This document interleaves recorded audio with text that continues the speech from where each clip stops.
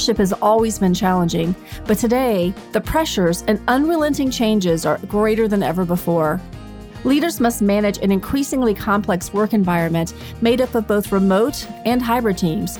To add to that, many team members are facing economic, health, and family care demands. So leaders have to be even more flexible and creative in order to be effective.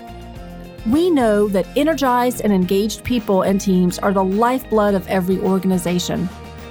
I'm Leanne Rogers, host of Leading Better Teams, and I arm leaders with everything you need to build happy and high-performing teams, all served up with empathy, humor, and a dash of Southern charm.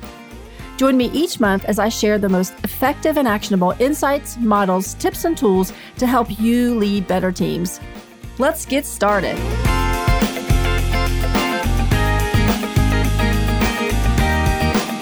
Hi, this is Leanne Rogers with the Leading Better Teams podcast, and I'm so excited about today's episode.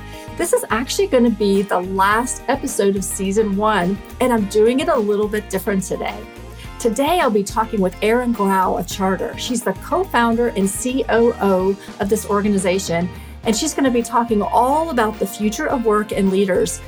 Her organization does so much research and talks to so many people, and she is just a wealth of knowledge. And so tune in. There are nuggets from beginning to end. I can't wait for you to listen in. I am so excited to introduce to you all Erin Grau of Charter. She has got such an amazing background and experience, and I know it's going to share so much with us as we all are starting to explore, what is the future of work and how are we going to adapt and work well so that our teams and our organizations are really thriving. Welcome, Erin. I'm so happy you're here today. Thank you so much for having me. Absolutely. Well, why don't you kick us off by just telling us a little bit about Charter and how you got involved? What was it about Charter that got you excited so that you wanted to be a co-founder? Yeah. So I'm the co-founder and COO of Charter. My co-founders and I have had long careers in media, and I've really spent my entire career in global organizations, mostly media organizations and startups, steering people and organizations toward the future. So at the New York Times, I was the first vice president of transformation. And in that role, I was building systems and culture to transform and modernize a 160 plus year old institution. And then I went to a startup where I built this integrated global talent organization. I oversaw the growth of this team from 50 to 500 people globally. And it was just so exciting and so interesting. And one thing I always wanted in both of those roles was some kind of playbook, some kind of vision for the future of what the company could look like. And Kevin Delaney, my co-founder, started a newsletter called Reset Work in September. And it was really focused on how organizations were going to come back together, what work would look like on the other side of the pandemic. And we spent a lot of time talking about the content, which evolved into really creating a business because we had so much interest from our readers and also leaders at organizations who were coming to us for sense making. And so we created this company. We have a third co-founder, Jay Loff, who was Kevin's co-founder at Quartz, and he also worked at The Atlantic and Wired magazine. And so we have, like I said, these long careers in media and really believe in the impact and power of media to change hearts and minds. Oh, I love that. It's such an impressive team, and I've gotten to speak to Jay as well. And I was so excited to see the newsletter the very first time I saw it. It was packed with just really useful information around what is happening and what is going to happen. And so thank you for compiling all that and putting that together where we can get it weekly in our mailboxes if we want to. In fact, we'll link to that in the show notes. So people, I'm sure, are going to want to subscribe to your newsletter, Charter. Yeah, great. Thank you for saying that. I mean, we spend a lot of time talking to academics, researchers, practitioners, and then also doing a lot of research and doing all of the reading of all of the many, many articles that are coming out and trying to make sense of it. I think our role right now really is about sense making and about, showcasing this vision for the future and shaping beliefs and priorities around that future. And so the newsletter is still a free product and will still be a free for anyone who can use it and is interested in this space. And as an organization, we're building more and more ways for leaders and organizations and teams to understand what the future could look like and help them accelerate progress towards that future. So, Erin, what are you seeing as the future of work? What are some of the big things that stand out to you? It's such a good question. To me, I think the rigidity of work pre-pandemic is gone. And I think flexibility is here to stay. So that's one really big piece. And that looks really different for a lot of people and a lot of organizations. And we think, autonomy is a really, really big part of that. So an example, there are all of these companies that are coming up with work from anywhere, work arrangements. And so Spotify and Salesforce are two of the big ones. And when Salesforce talks about flexibility, they explicitly talk about caregivers and how flexibility is going to support caregivers, which it will. And then, Spotify just says they talk about kind of more about the talent pool and broadening, the range of the insights and abilities and locations where people could apply and join Spotify. And so flexibility is really going to do a lot of things for organizations if people do it really well. So that's I think the main thing for us. And I think also, inclusion. I mean, we've seen, especially recently, that companies are out there saying a lot more now, but they're not really backing that up with data or systems or, outcomes. And so I think there's going to be a bigger focus on inclusion, especially for so many organizations that are coming back for hybrid work. Hybrid work, we think, is one, it's like the most preferred model by employees and employers. But two, we think it really is the way that organizations can get the benefits of traditional co-location, which is about coordination and collaboration, connection, and also the benefits of remote work, which is flexibility, reduced carbon footprint, and in some studies, higher engagement. And so the challenge with hybrid work will be to really make the implicit explicit so that there aren't more inequities, that you're actually creating the right systems and the norms and being really transparent about that so that everyone has a chance to thrive. Yeah, it seems too with hybrid work, what I'm experiencing and just working with teams of all different sizes and types around is that they're trying to figure out what is hybrid work going to look like for us, right? And so where are we now and where are we going? And then now as COVID starts to kind of peak again or rise again, is it going to change? So it's like this, it's fluid and it's evolving. Yeah. And it seems like a lot of organizations are kind of still trying to figure that out. When do you think people will have an idea or a pattern as far as how to work in a hybrid way that works for the team and works for the organization? Yeah, I mean, I think the companies that are going to survive this or maybe even thrive through this period are the ones that are experimenting and saying, hey, we don't have all the answers. These are the inputs right now. So, a company like HubSpot is a great example. They went hybrid in December. They're learning a lot. They're looking at a lot of different things. So it's not just a logistics problem, is how do you bring people back to an office?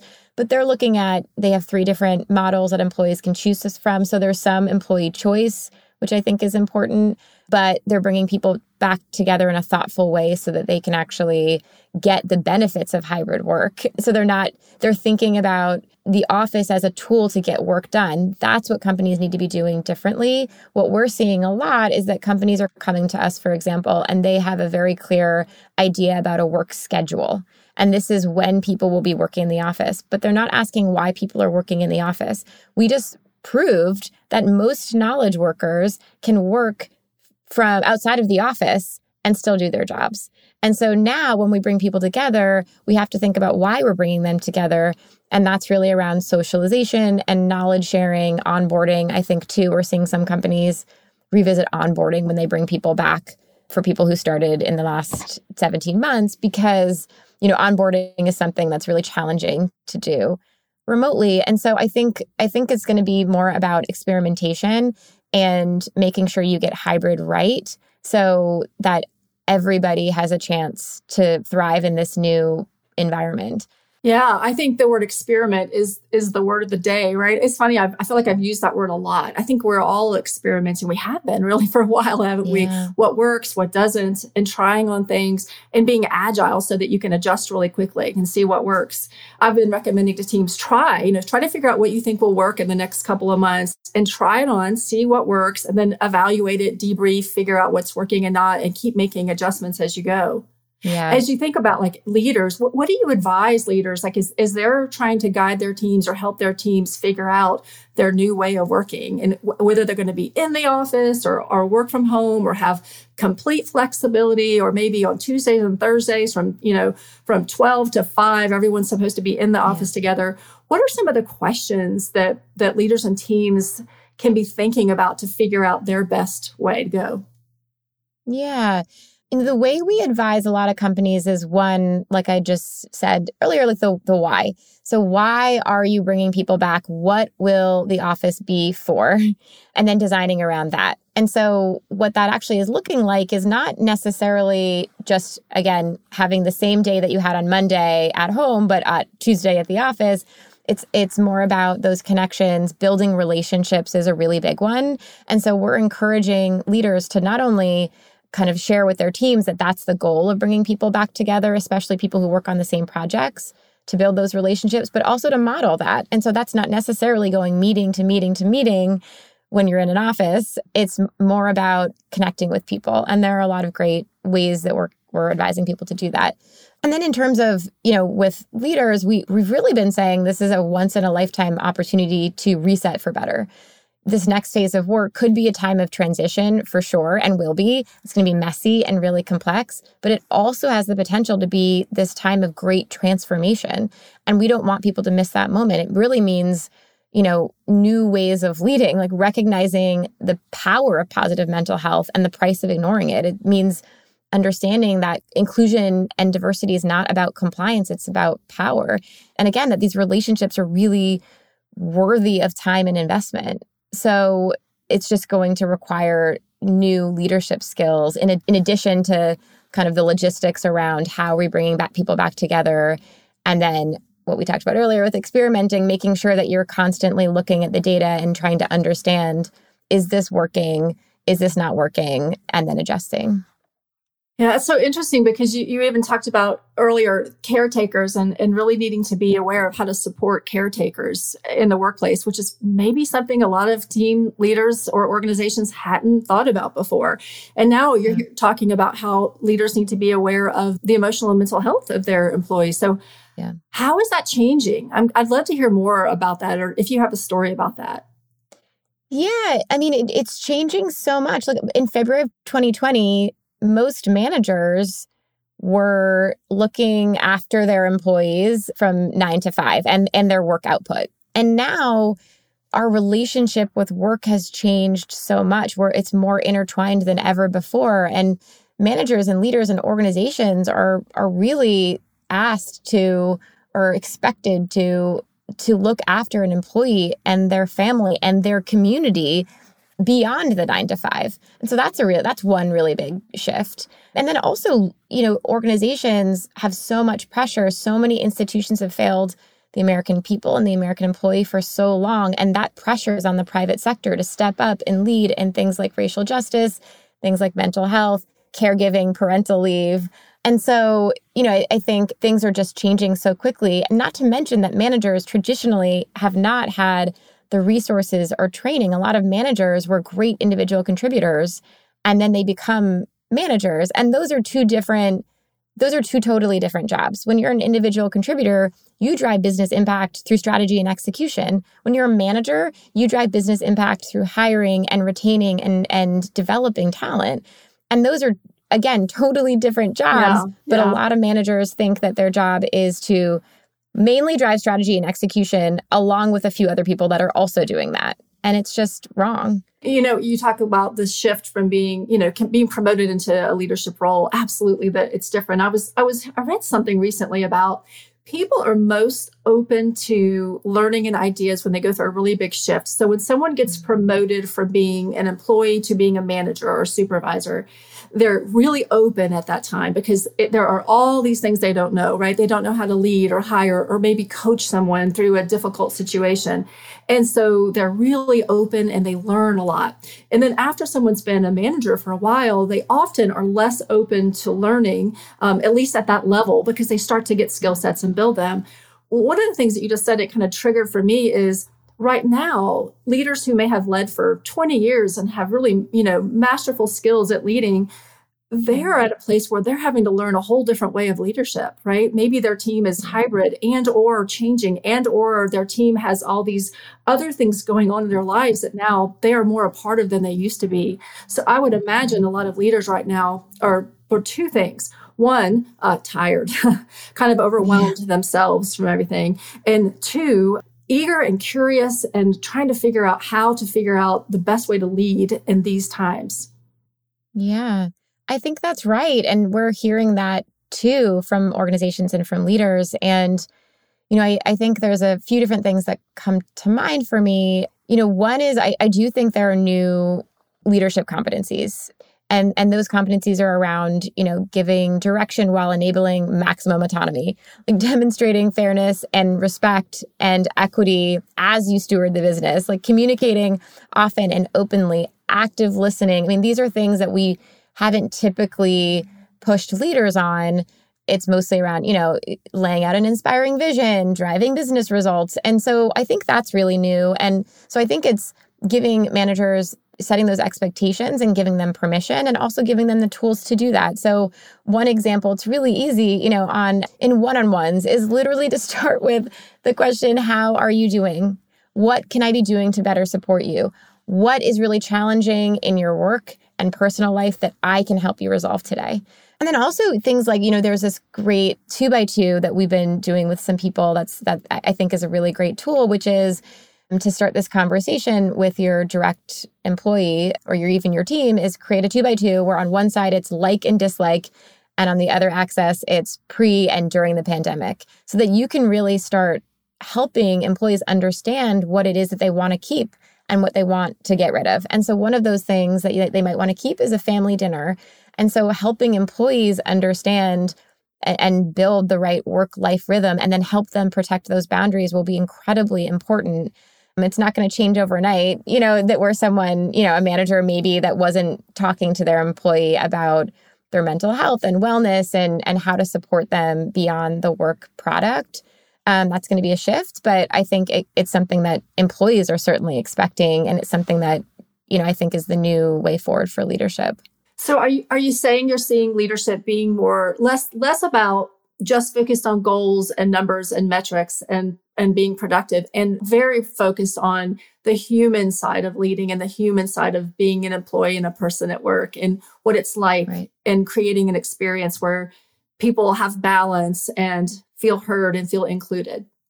Right, exactly. And I think those are related in that if an employee, if their life works for them, or if you take care of them, they're going to take care of your business. And there's so much data around that too, that they're not separate things. They're actually the same thing. If you want an employee to be focused and productive and engaged, then you need to help them get there.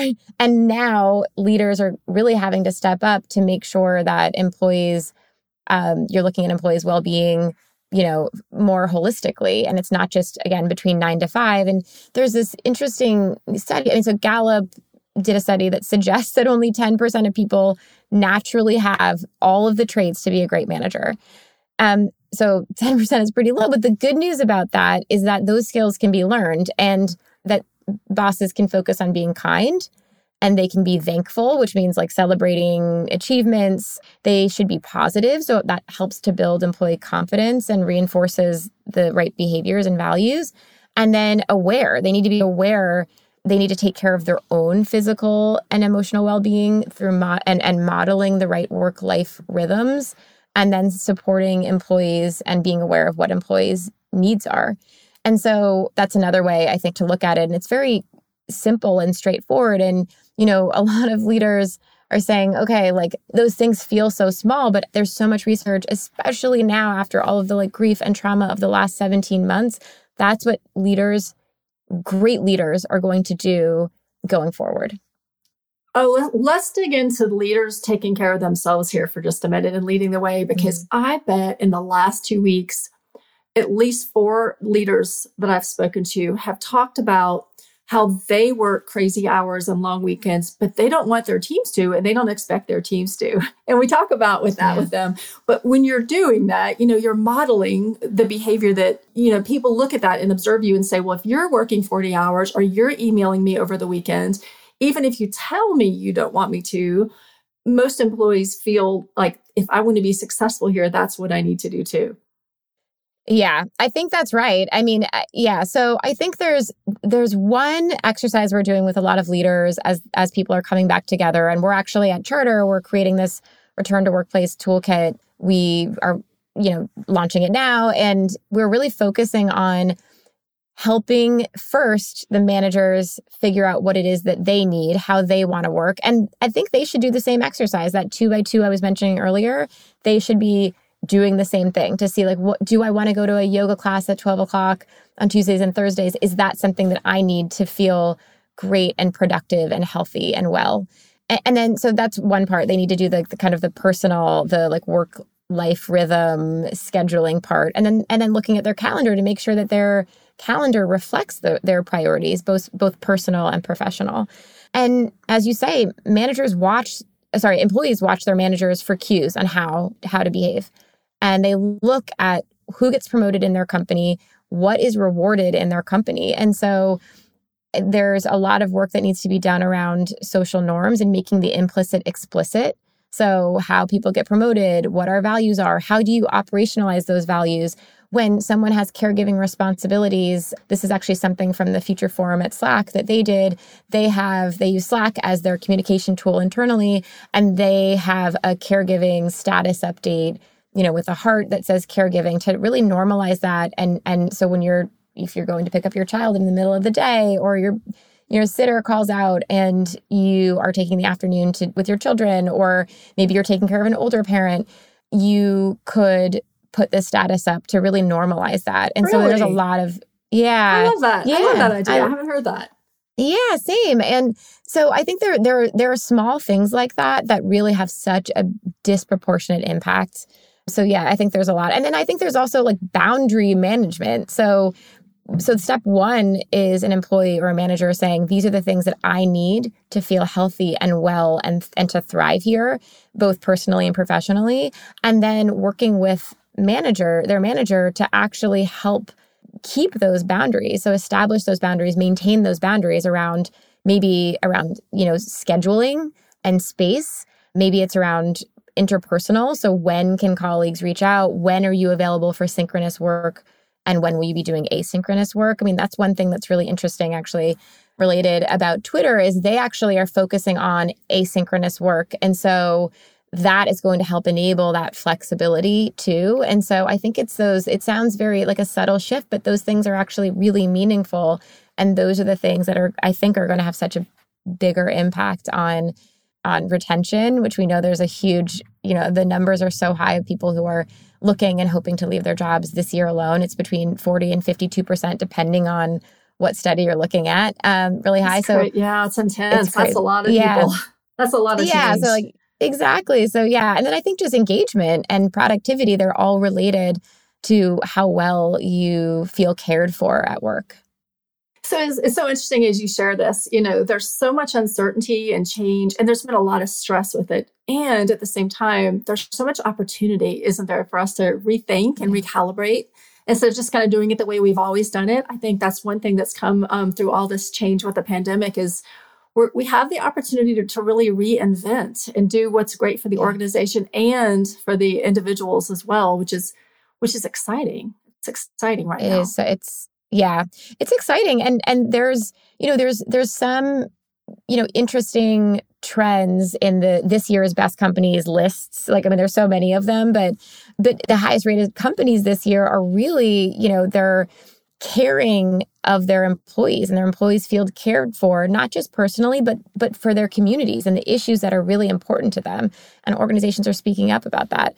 And trust, there's a lot of trust in those organizations, that there's feedback and it's up and down and across the organization, and that there's flexibility and autonomy is really valued. And so we're seeing that companies that are, again, weathering the storm of COVID are the companies that are really focused on these things. And again, building trust, flexibility, autonomy, greater clarity in their organization so that their employees can really show up and bring to life the best work of their lives. Erin, you mentioned community, that employers are supporting the employees' community. What does that look like? Yeah. after the murder of George Floyd, there were a lot of companies that spoke up. A lot of companies were pushed by their employees to speak up. And employees want to be somewhere where they feel values aligned. And so I think that's one major way that companies were really showing up. Now, I think a lot of companies did not follow that up with the right systems, the right resource and energy dedicated to making real change. So that is something that companies need to definitely work on going forward. But and I also think, during the pandemic, especially for Americans of color and in certain communities, they were just rocked by COVID disproportionately. And so really, I think one is from the caring perspective is making sure that they're checking in with employees and making sure that they are communicating about what is available in terms of like mental health resources, time away, time for grieving, and holding space for that.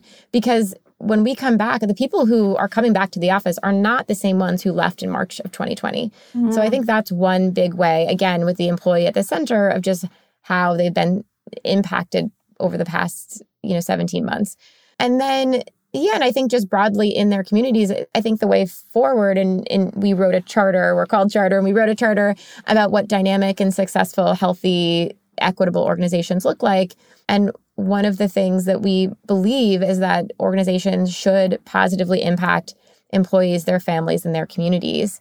And that's going to look different. That could be, volunteer hours, or it could be actually dedicating, dollars to causes that affect, the communities and the employees that you have. So it can show up in a lot of different ways, but just organizations are really smart. Organizations are putting a focus on how they can more positively impact everyone the organization touches. Great examples. It makes me think of another leadership competency that's really important right now, which is the ability to empathize, right? To put yourselves in the employee's shoes and think about what it's like and then react, and not just empathize, but then act on that. So figure out, given your situation, how do we create a situation where you feel cared about, where you feel heard, where you can be the most productive employee that you can be and feel satisfied, engaged, and fulfilled by the work that you do. Right.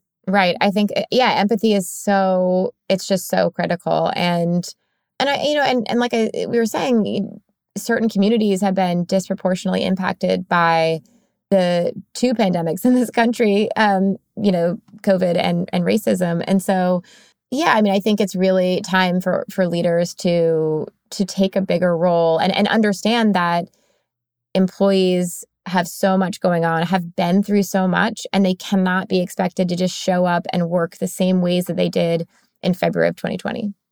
I'm sitting here thinking, there's a lot for leaders we're asking a lot of leaders, right? That we need them to stand up and do this. And this is a lot. And they're going through their own personal lives and changes and challenges and grief moments and all of that too. What do you see the leaders that are having the most success right now and feeling the most satisfied? Is there anything that they do specifically to take care of themselves and or to be sure that they have support systems in place to grow and learn and, have people to lean into? Yeah, I think that's a really good question. I think a lot about especially the heads of human resources at organizations that just have so much coming at them. And I do think it's that time to rest and recover and making sure that they take the time to do that. And a lot of organizations are actually, Bumble did this, stepping up to take, HubSpot did this, to take a week off and the entire organization is off. When you go on vacation and you're off, but everyone else is working, it's so challenging when you come back and you feel like you're missing something. Yeah. Exactly. And so I think those weeks are really healthy for the entire organization to have collectively. And so to the extent that can happen, I would highly recommend that. But in terms of, thought partnership and just like a space and place to vent, I love the idea of, mentorship circles are great. And again, just asking and checking in more frequently. It's not necessarily leaders to their direct employees, but just everyone is going through a lot and just opening up the space, maybe at the beginning of team meetings. One exercise I love, which is actually helps build psychological safety, is at the beginning of meetings, red, yellow, green. So how are you showing up today? Red, yellow, green, with some context. So I might say, I'm a yellow today. My kids are transitioning to camp, right? A new camp. And it's really challenging. Or I might say, oh, you know what? I'm a red today. I found out my grandmother is really ill and I'm really distracted right now. And so that space is so important, and normalizing talking about the things that are weighing on you as a human will be really important in building those, connections and building those relationships so that you can kind of talk, more openly. And also as a business, those connections that you build are how information flows throughout an organization. So they're incredibly important. And we know that high-performing teams have high-quality connections. And so not to necessarily bring it just back to the work, but I do believe people outcomes drive business outcomes. And by doing this, you will really strengthen those relationships and strengthen your company. I think you're absolutely right. I was talking to a leader just the other day, and she was telling me how she's a controller for her organization. It's a plant. And they had hired some consultants to come in and bring in a brand new system and software. It was going to change, their entire payroll system, and it didn't go well. And they had to let those contractors go. And she had enough background to be able to take that on in addition to her role. And in order to do that, she was working, like she said, 80 to 90 hour weeks for a 3 to 4 month period of time to get it done. And she was like, her attitude was like, I was happy to do it because I could do it because I love this organization and I want this organization to succeed, and so her willingness to go above and beyond and not even be resentful or angry about it was because she felt like her company cared about her, had her back, would do the right thing. So you're absolutely right. When we do things, when leaders spend time to create connections and make sure employees are engaged and fulfilled, they get a whole lot more out of them. Absolutely. Yeah. So I have one more question for you around hybrid. I'm kind of curious. This is a little bit of a tactical question, but I know you all are so into the research, and I love reading your newsletter because of that. You put all those great ideas together. I think we were talking about, what can leaders do for themselves? And I think one idea I know for me is, I want to know what other people are doing because it gives me ideas. And I think your newsletter and the work that you all do at Charter is making it easy for us, right? Just putting it right in our hands. One of the things I read a few weeks ago, which was really interesting to me, was that one leader said he recommended that you, with a flexible workplace, rather than have everyone come and go as they choose, that you would choose certain days where everyone was in the office and then certain days where everyone was not. And it was because of the inclusion reason, right? Because if there would be some people who might choose to come in every day, and they would almost have an advantage over the people who were choosing to work remotely. I thought that was a really interesting way to think about it, because I would have probably thought it's let everyone choose their own schedule. But when you do that, there could be inequities. What are your thoughts about that, Erin? Yeah, I have a lot of thoughts about this. So this was Stanford economics professor Nicholas Bloom, I believe, and he wrote an HBR piece about this. But so the first thing is that to get the benefits of hybrid, you have to do hybrid right. You have to bring people who work together to, that's what's going to smooth the cooperation and coordination, those conversations, that social connection, those spontaneous meetings with people who work together. And so I think the spirit of it, was bringing people together, project teams or people who work together. So looking at the interaction model of your company and understanding who is working most closely and how can they meet face-to-face to move projects forward together and generate ideas about new products together. And so, and what we're seeing with some companies, there's another school of thought where you give employees choice. The challenge with that is, as you say, there could be some inequities. So if people do not shore up their internal practices. So for example, we know that 21% of white knowledge workers want to come into an office. Only 3% of Black knowledge workers want to. We know that caregivers and women and people of color are more likely to choose flexibility if given the option. And what we don't want to happen is that they're given the option, but there's actually this secret rule in the company where if you are in person, you get the projects, you have access to raises, and you have access to promotions. There was actually a study that we published 2 weeks ago about this, which was that actually more than half of people surveyed believed that people in the office would have more access to raises and promotions.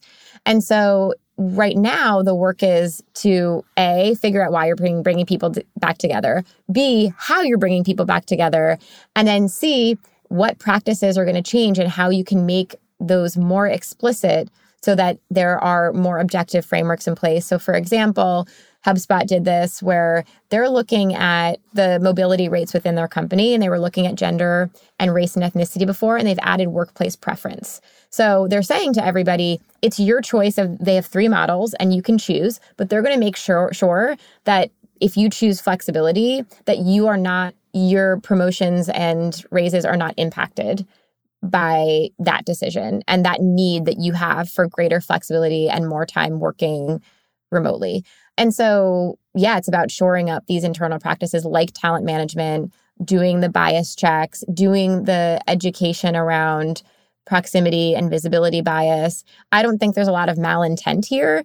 I do think that things need to change, and we think that this is a time of transformation. But in order to do hybrid well, and for, again, everybody to thrive, you're going to need to shore up these practices and be very clear about what success looks like. And ideally, you would also be giving every employee a vision into long-term career success too, which will reduce the distraction for them so they are very clear about what it's going to take versus wondering why someone else got a promotion, when a promotion is coming up. That's a lot of energy that should be actually applied to their work and their lives, and not to wondering if they're going to get a promotion because there are some unspoken rules. That's so interesting. Are there any studies out there about what's the minimum amount of time that teams should be together, like in an office environment for a team to work really well? Like, are there any minimum or average numbers, like, 1 day a week, 2 days a week?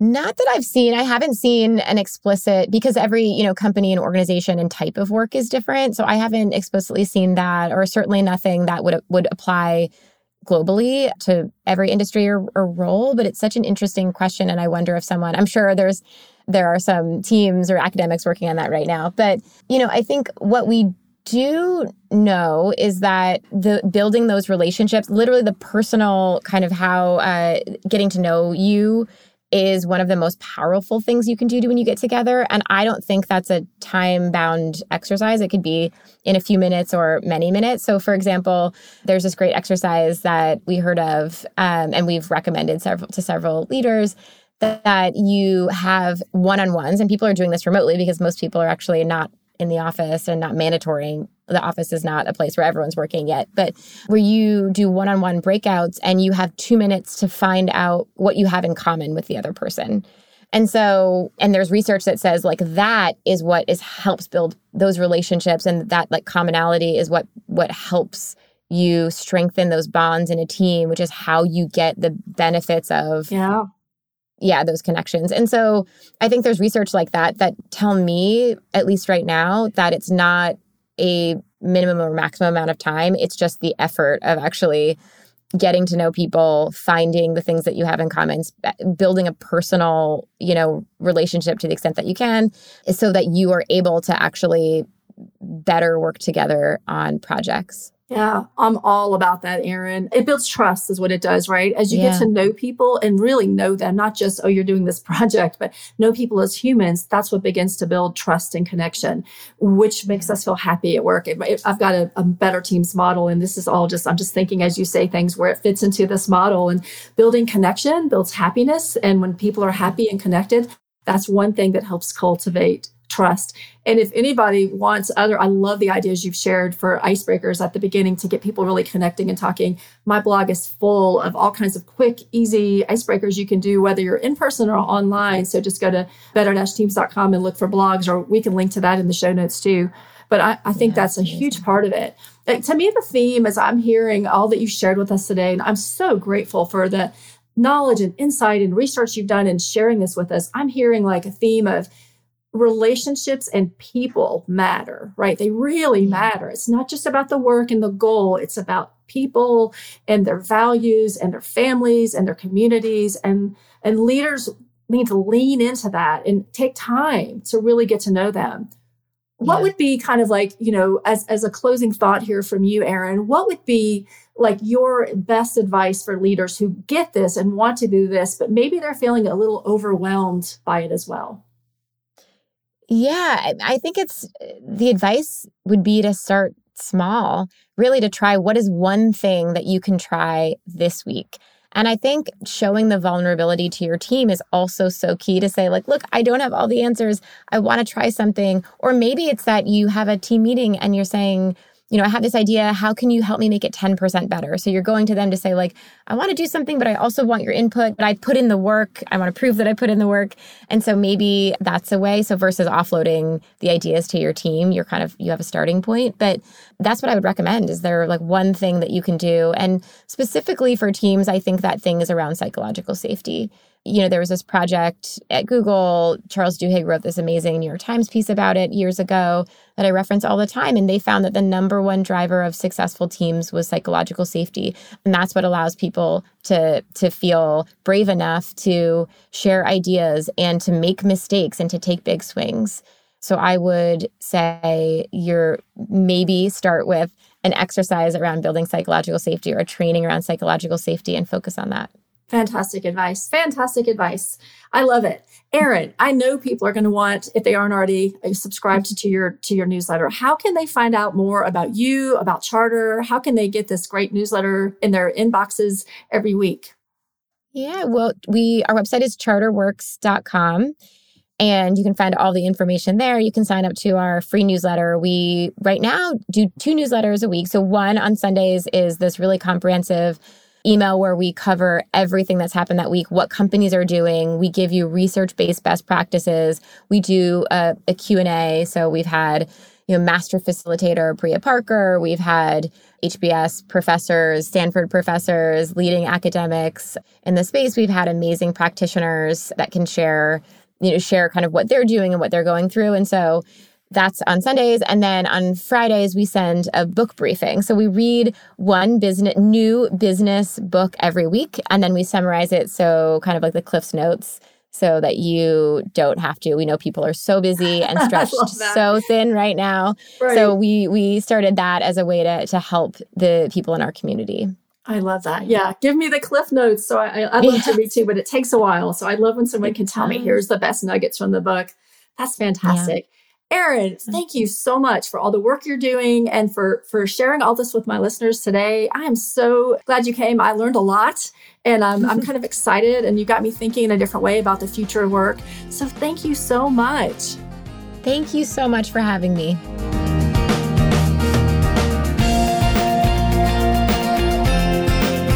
What a great way to wrap up season 1. Having Erin Grau with Charter here today was such a thrill for me. She's such a rich wealth of knowledge, and I hope you got great ideas and things that you can use and take back into your own teams. Stay tuned, and season 2 will be here before you know it.